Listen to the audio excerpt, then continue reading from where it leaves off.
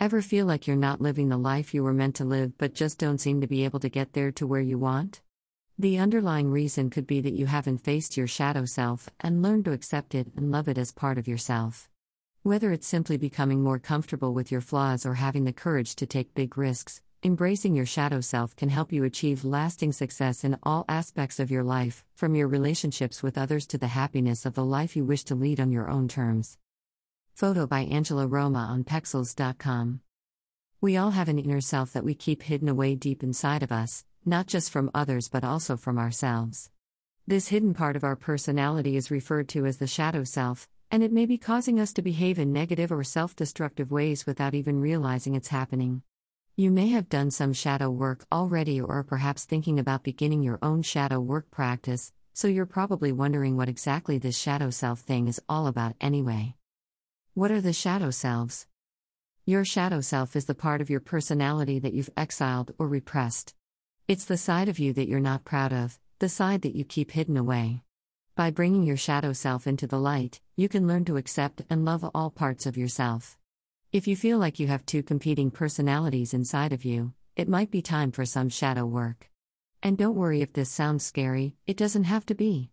All that matters is that you're willing to explore your inner selves to make peace with them. Coming face to face with your inner demons.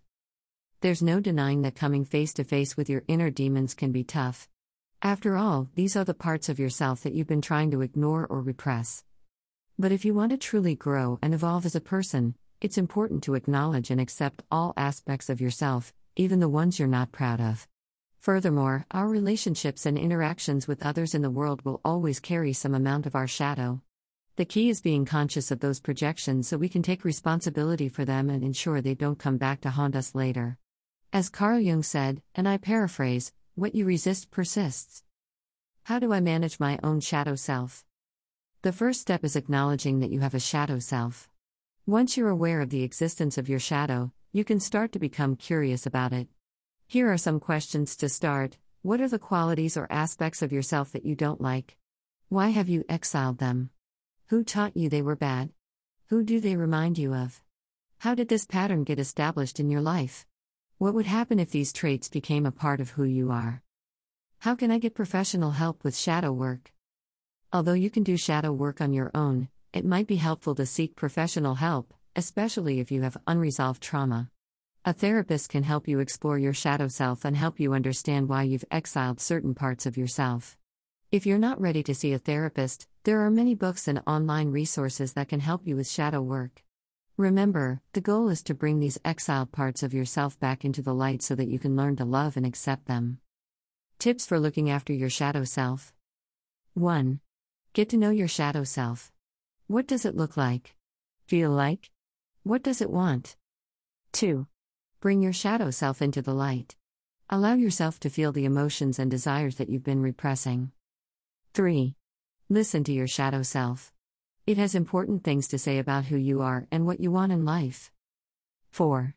Be accepting and compassionate towards your shadow self. It's a part of you, after all. However, if you don't allow it out of its cage, it will come out sideways and do something destructive.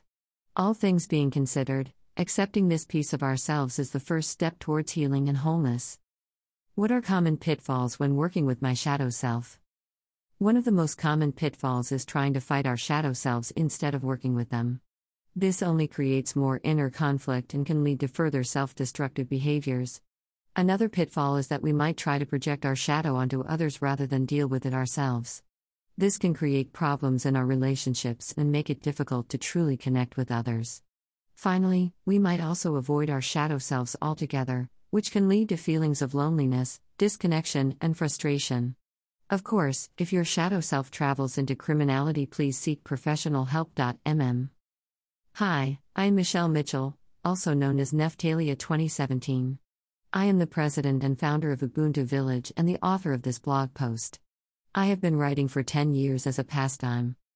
Please check our donations page here if you enjoyed this and want to donate to any of Ubuntu Village's projects.